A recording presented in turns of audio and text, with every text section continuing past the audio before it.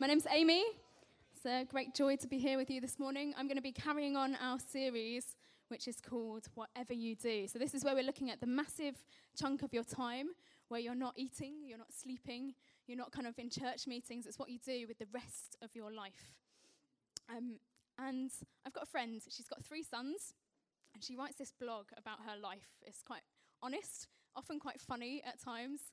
And she sort of tells about her life as a mum of these 3 boys. And one of the things that she wrote quite recently was this whole post about the thing of comparison.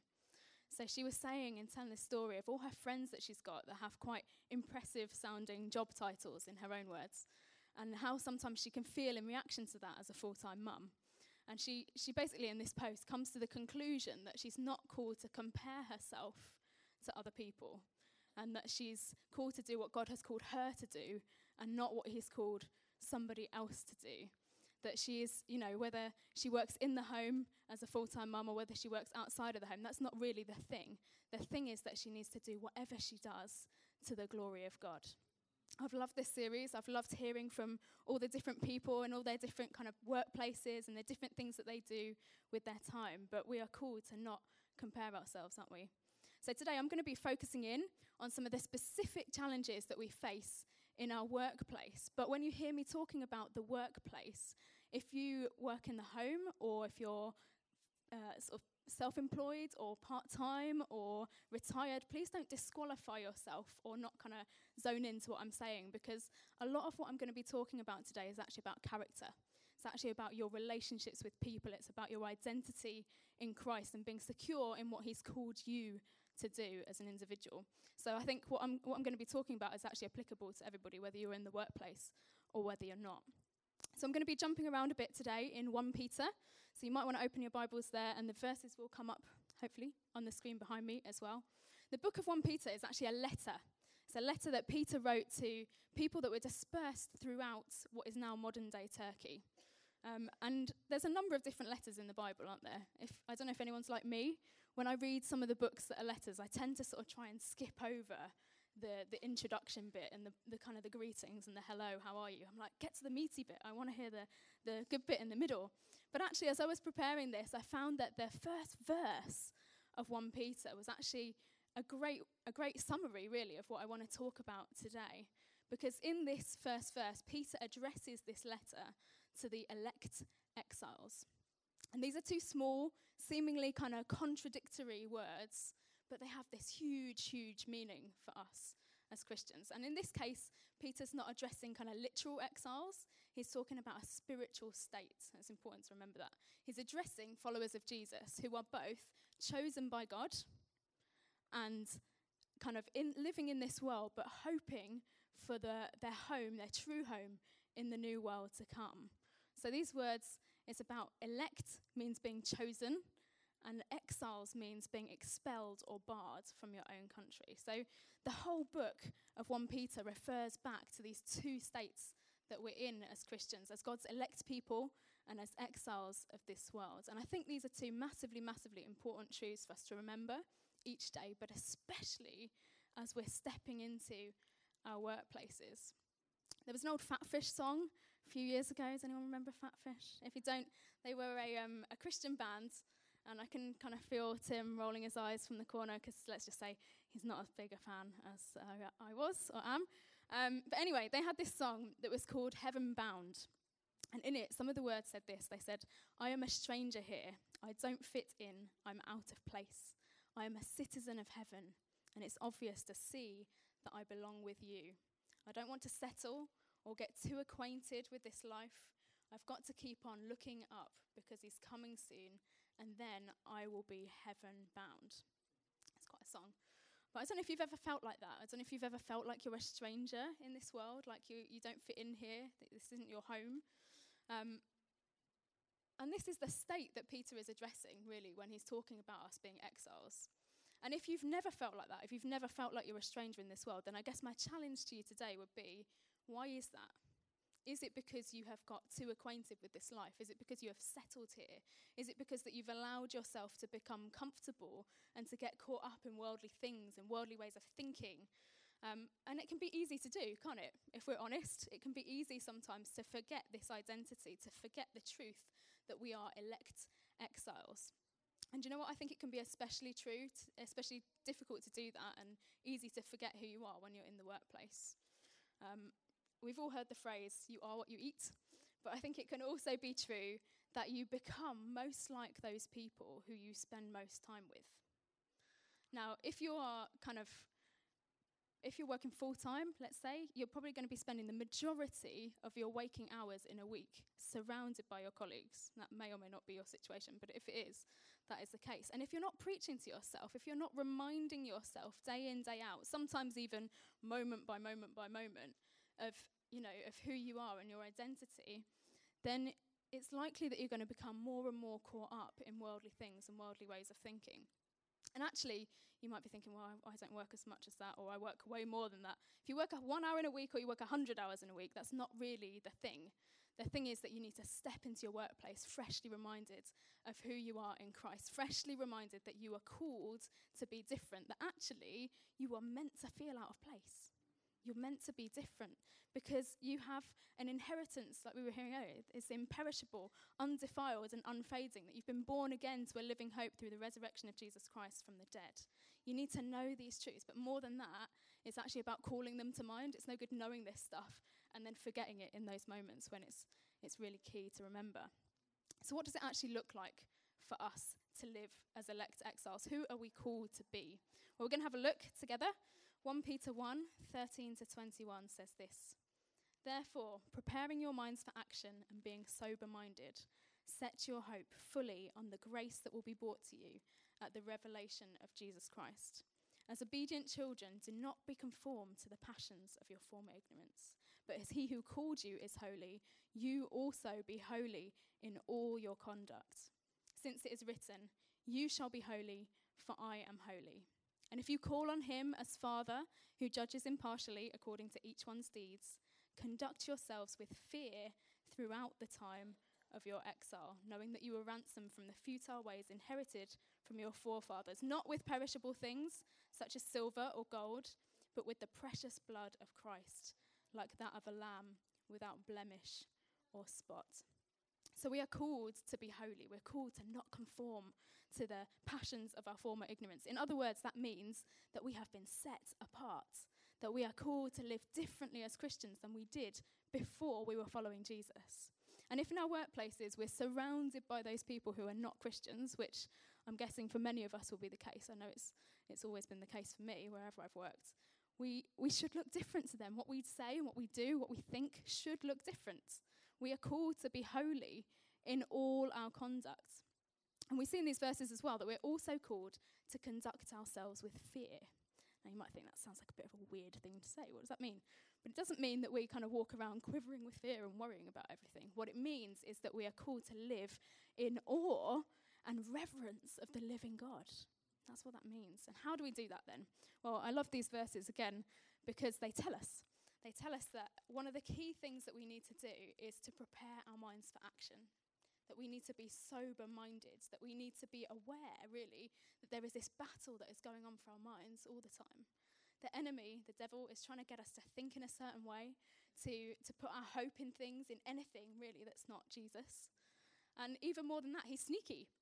So he doesn't even want us to be thinking about something else. He just wants us to forget who we are, to be passive, to not be reminding ourselves of the truth. And I love this bit where it says that we need to prepare our minds for action. It goes back to what I was saying earlier, that we need to be freshly reminding ourselves of who we are in Christ as we're stepping into our workplaces. We need to be trusting in him. We need to be secure in our identity in him to be different to the world around us. That's not just going to happen by accident. It's not like you're going to wake up one day and go, oh, do you know what? I was holy in all my conduct today. Maybe, possibly, if there was some sort of like dream day, you know, all the trains are on time and you floated into work and everyone was really lovely to you and you didn't spill coffee down yourself before you went into a meeting like Tim did the other week, and you didn't hit reply all to an email that you didn't mean to, and, you know, all of that stuff. Nobody interrupted you in the entire day. You managed to get all your work done for the deadline. Maybe then you float home on this cloud of bliss and you have a lovely evening. Maybe, possibly then, it might be easier for us to respond to things in a way that glorifies God and in a way that looks different to the world around us and reflects something of God's beauty. But we all know that is not the reality that we live in, unfortunately. So we need to understand, first of all, that this call to be holy is not primarily about moral purity. Actually, it's primarily about God's radical, all-encompassing claim on our lives and our identities, first of all. Joel Scandrett, who's a writer, said this: as long as our notions of holiness are limited to doing certain things and not doing other things, we can go through our entire lives without dealing with the go through our entire lives obeying the rules, or at least maintaining the appearance of doing so, without dealing with the far more fundamental questions like whose are we, or to whom do we give our first love and loyalty. So we need to answer those questions first. Our holiness begins with God's holiness. We can't be holy in and of our own doing. It's God who saves us, and by the power of his Holy Spirit, he empowers us to live in a way that glorifies him. Now, I know somebody who, a few years ago, they had a young family, they really needed a job, really needed some money, and they went for an interview. They went for an interview at a magazine publisher. And they turned up, the company loved him, they offered him the job, and it was a really good pay, and it looked like the great job. But this guy found out during the course of this interview that as well as the magazines he realised he would have to look after, that he was also going to have to be responsible for some of these like lads mags and all of the stuff that came with that. And as a Christian, he just felt, you know what, I can't, in good conscience, I don't feel I can do this. And so he turned this job down. And the interviewer didn't understand, they didn't get it. They were like, why are you turning this down? So they just kept upping and upping and upping this salary offer until this guy had to like physically stand up and walk away and say, look, no, I can't do this. I'm a Christian, I can't do this. And I think sometimes as Christians, we can box off the stuff that happens in the workplace or in our career and treat it somehow as if it's separate to the rest of our lives. But it's not. And that guy could well have said, you know, I don't really feel comfortable doing this job, don't really ascribe to those values, but it's just a job, doesn't matter. I'm just going to do it anyway. God cares about the rest of my life, but he doesn't care about that, and, you know, it's just business. But if God is God over every area of your life, there is no place for the phrase, this is just business, because our God is God from bedroom to boardroom, from workplace to play place, from living room to schoolroom, and every single place in between. And when we understand that God is God over all of those things, it actually keeps us tuned into his voice. It helps us to understand how we should respond when these different situations come up and when we're faced with these different challenges. In the past, personally, I've had situations come up where I've been asked to work for certain clients that as a Christian I just didn't feel I could work for. And so I'm in this situation of, do I have this awkward conversation and kind of be seen as not being a team player and give somebody else more work to do? Or do I just kind of keep my head down and just think, oh, it's just business, it's just work, I'll carry on? And you might look at that example of earlier from the guy who kind of turned down this job. And you might think, wow, you know, he was truly living to glorify God. He was truly holy in all his conduct. And that's true. He was. He turned down this job even though he needed it. He turned down the money even though he needed it. And he was glorifying God. But I think sometimes we fall for this lie that we can only glorify God in those big, in inverted commas, moments, or in those big kind of ethical decisions. But actually, God doesn't place a distinction on those big ethical decisions and the small, inverted commas, moment-by-moment decisions. He cares about all of it, and we're called to glorify him in all of it.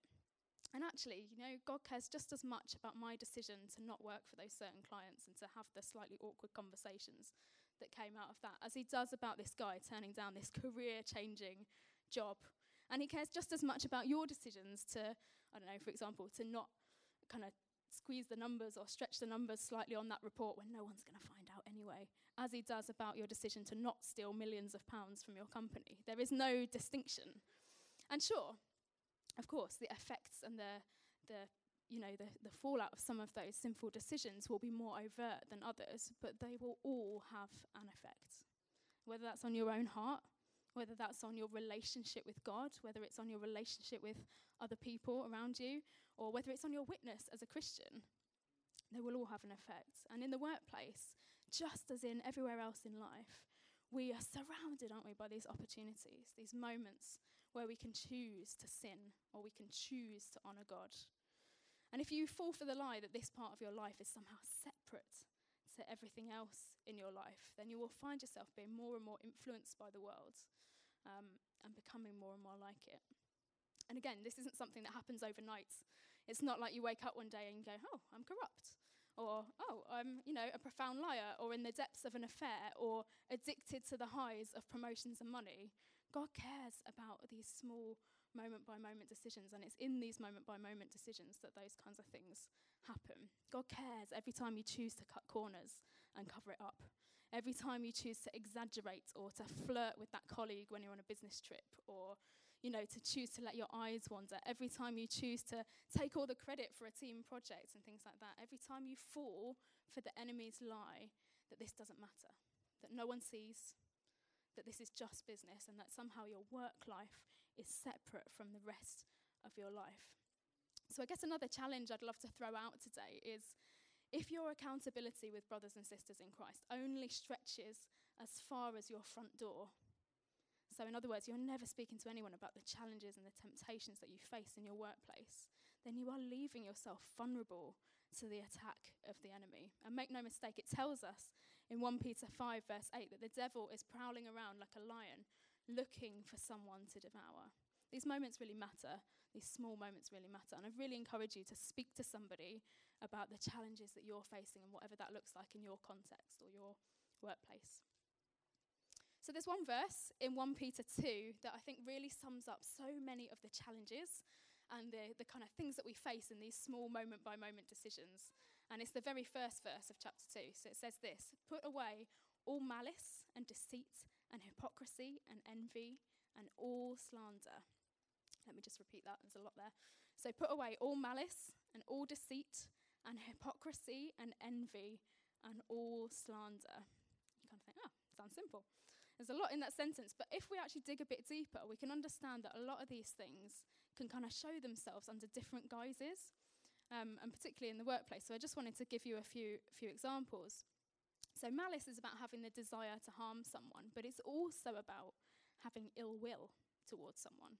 So that could mean holding a grudge against someone for that time they made you look bad in a meeting, or, being bitter towards someone because they took credit for your work in a project. There are loads of different moments where we can choose to be malicious. I don't know if, like me, this has happened to me a few times, you've been in a meeting and you've got colleagues surrounding you and something's been announced that affects you, affects your team. And it's the first you've heard of it, but you know that there are other people in that room who know already. And you can feel their eyes on you, watching how you're going to react to this news and kind of hanging around afterwards to see how you're going to talk about the decision that's been taken and the person that's taken this decision. Are you going to be and speak kind of maliciously of this person, or are you going to be gracious towards them and be loving? So there are choices to make in that moment. What about deceit then? Deceit is about concealing or misrepresenting the truth. Or it's also making promises that you know you can't keep in order to secure a sale. Or only telling part of the story so that you look good. There are loads of opportunities for deceit in the workplace. Envy, that's about feeling discontented or resentful or longing for somebody else's possessions or their salary, or their job title, or their benefits package, or their connection with that person in management, or, their successes, their opportunities, all of these things. And we can get so caught up in desiring these things and wanting them for ourselves and becoming envious. What about slander then? That's one that people get sued for, isn't it? Well, it's defined as the action or crime of making a false spoken statement damaging to a person's reputation. But it's also gossiping about them behind their back, or exaggerating a mistake that they made and retelling the story to anyone who will listen. Or it's not representing them fairly to their superiors when you're asked to give a review of that person. Or maybe like me, you've been at the pub after work and you've had a colleague sort of sidle up to you and start talking about another of your colleagues badly. And it's almost like they're trying to bait you to see if you'll join in and if you will engage in this kind of spiral of tearing down this person verbally, or whether you will kind of speak well of them and speak positively of them. And there's a choice in that moment to make, isn't there? There's a choice. And in this one verse, we are told to put away all of that. That's quite full on. This one verse says that. We're called to be different. We're called to look different to those in the world around us. And we're called actually to be a blessing, aren't we? We're called to reflect something of God's beauty to this broken world. So when you're working with people, you're kind of surrounded by these people for a lot of time. They see you on your best days. They see you on your worst days. They see all these decisions that you're making. They see your reactions to so many different kinds of things. And yeah, they're watching you. Make no mistake about that. They are watching you. I had a situation a few months ago in my office. I've been working really, really hard on something for several months. I was quite proud of what I'd done, quite pleased with it. And it was a new product that we were selling to clients, and we'd sold it to some. We had somebody else who was interested in buying it. And when they found out that I was the one who developed this thing and that I was the one who was going to be delivering it, they sent this email. And they kind of said, why would I ever want to buy that if it's her that's doing it? And yeah, that was a bit of a painful moment. But to kind of rub salt into the wound, it wasn't an email that I just received privately that I could just kind of delete and pretend I'd never read. It was one that my colleague received, and they read aloud without realising what it said. Now, I work in an open plan office, so everyone heard these quite cutting, quite personal remarks and judgments that this person had made of me without ever having met me, ever having spoken to me. And suddenly everyone was watching. What was I going to do? How was I going to react? And some of them, bless them, they kind of jumped to defend me and were defensive on my behalf. But they were watching, was I going to get angry with this person who'd read out this email without realising what it said? Was I going to get angry with the guy who'd made these horrible comments about me? Was I going to be completely crushed by what he'd said? Was I going to storm out of the office? If you want a litmus test of where your identity is at, this is a good one. I can testify to that. But people are watching us all the time. They are watching to see how someone reacts when you're humiliated publicly, when someone makes a mistake, or when you make a mistake, how you respond to gossip, to negativity, how you respond to praise, actually, when things are going well, when stuff's successful, how you respond to pressure and deadlines, and, when the client changes their mind 10 times in a day, or if you're a teacher, when that child answers back for the 100th time in the same hour. They are watching to see how you respond to that. And that is not to say that we have to be perfect, because if that is the standard, then we may as well just give up now. And it's not to say also that we need to be kind of like emotionless and fake and stone-like. We need to be real. But we can bear witness to the gospel in everything. We have so many opportunities to respond in love to people and graciously to people in the everyday of life, in these everyday moments. We are called to reflect something of God's beauty on this earth. And if you find yourself saying things like, well, I was a good witness when I didn't get drunk at the Christmas party, and then you live the rest of your life like your faith doesn't make a difference, it doesn't matter, then you are missing out massively on what it means to be called to be different to this world. Sure, you were a great witness by not getting drunk, but that's only one tiny part of it. People expect that of Christians. By being countercultural with your whole life in these day-by-day moments, in these times of pressure, that is what will make people really take notice and see something of God. Remember that first. We are called to be holy in all of our conduct. And in this fallen world that we live in, we see that malice and deceit and envy and slander are commonplace. People are fundamentally selfish and self-centered, aren't they? We're kind of taught that it's a race to the top. You've got to get the most money. You've got to make the most sales. Your class has got to get the best grades. You've got to get the best customer reviews, all of this stuff. And we're taught that people will either help us or hinder us as we race for the top. But actually, as Christians, that's not what we're called to. We're called to be different. We are elect exiles. And that doesn't mean that we live a life of striving to be good, moral people. That is not what it's about. It means that we need to live a life with our minds empowered and prepared for action. We need to be secure in our identity in Christ, and we need to be empowered by the Holy Spirit. In Titus 3, it says this: "For we ourselves were once foolish, disobedient, led astray, slaves to various passions and pleasures, passing our days in malice and envy, hated by others and hating one another. But when the goodness and loving kindness of God our Saviour appeared, he saved us, not because of works done by us in righteousness, but according to his own mercy, by the washing of regeneration and renewal of the Holy Spirit, whom he poured out on us richly through Jesus Christ our Saviour, so that being justified by his grace, we might become heirs according to the hope of eternal life. Isn't that amazing? Our salvation and our ongoing sanctification, which is just a fancy way of saying us growing as Christians and becoming more and more like Jesus, all of that is a work of God in us. Now, that doesn't mean we sit back passively. It doesn't mean we forget our identity and we grow distance from God. It means that we need to make some decisions.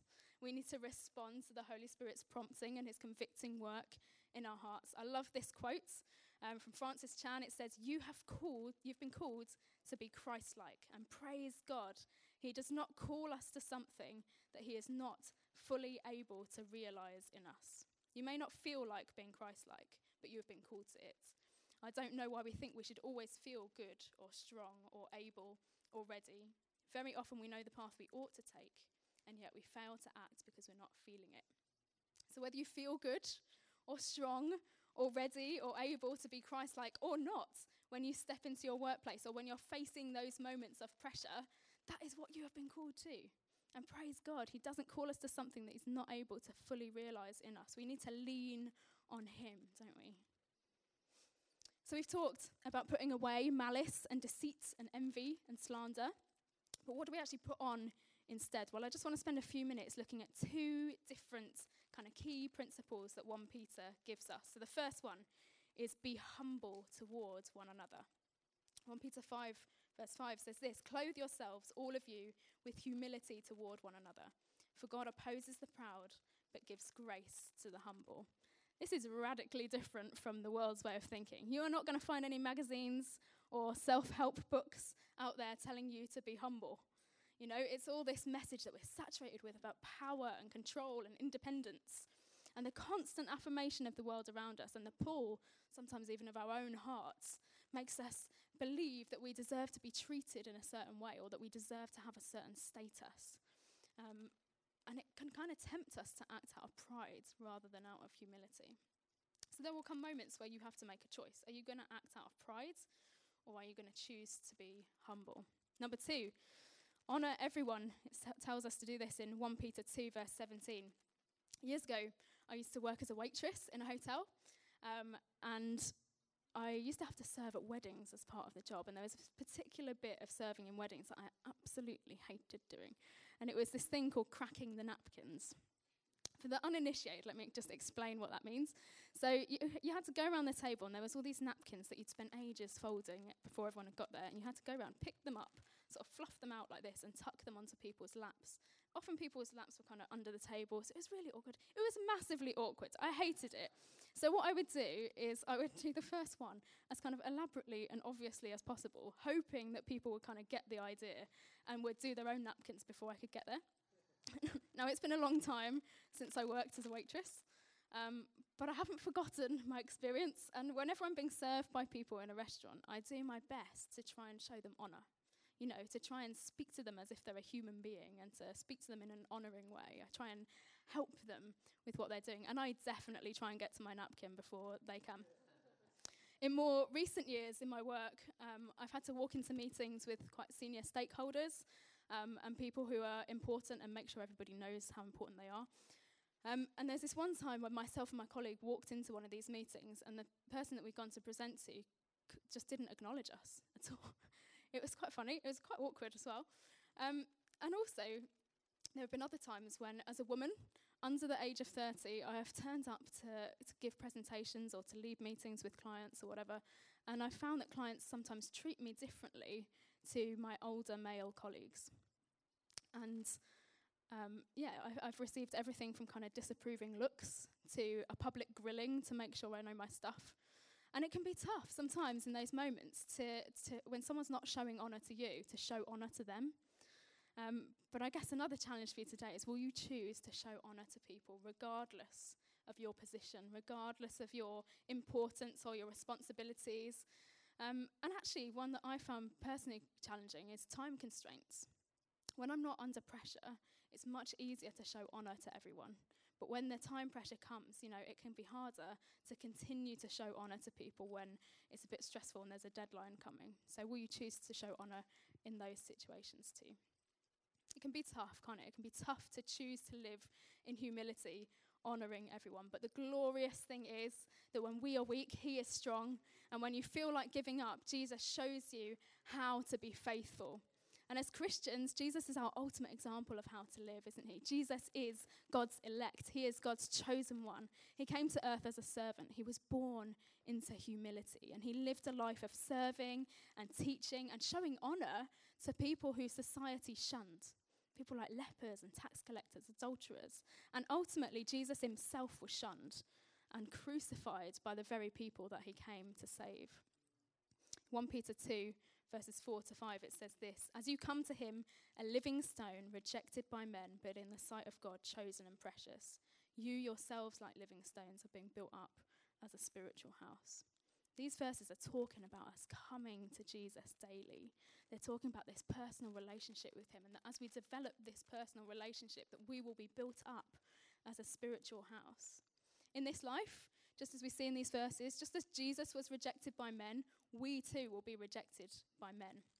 We will be on the receiving end of maliciousness and envy and slander and pride and a lack of honour. But actually, when we encounter these things, we don't have to respond in kind. We can be different. We are called to be different. We are called to endure, actually. We are called to be elect exiles, engaging in this world. We're not called to be separate from it. We're called to engage in this world, but shining brightly and revealing something of God's goodness and glory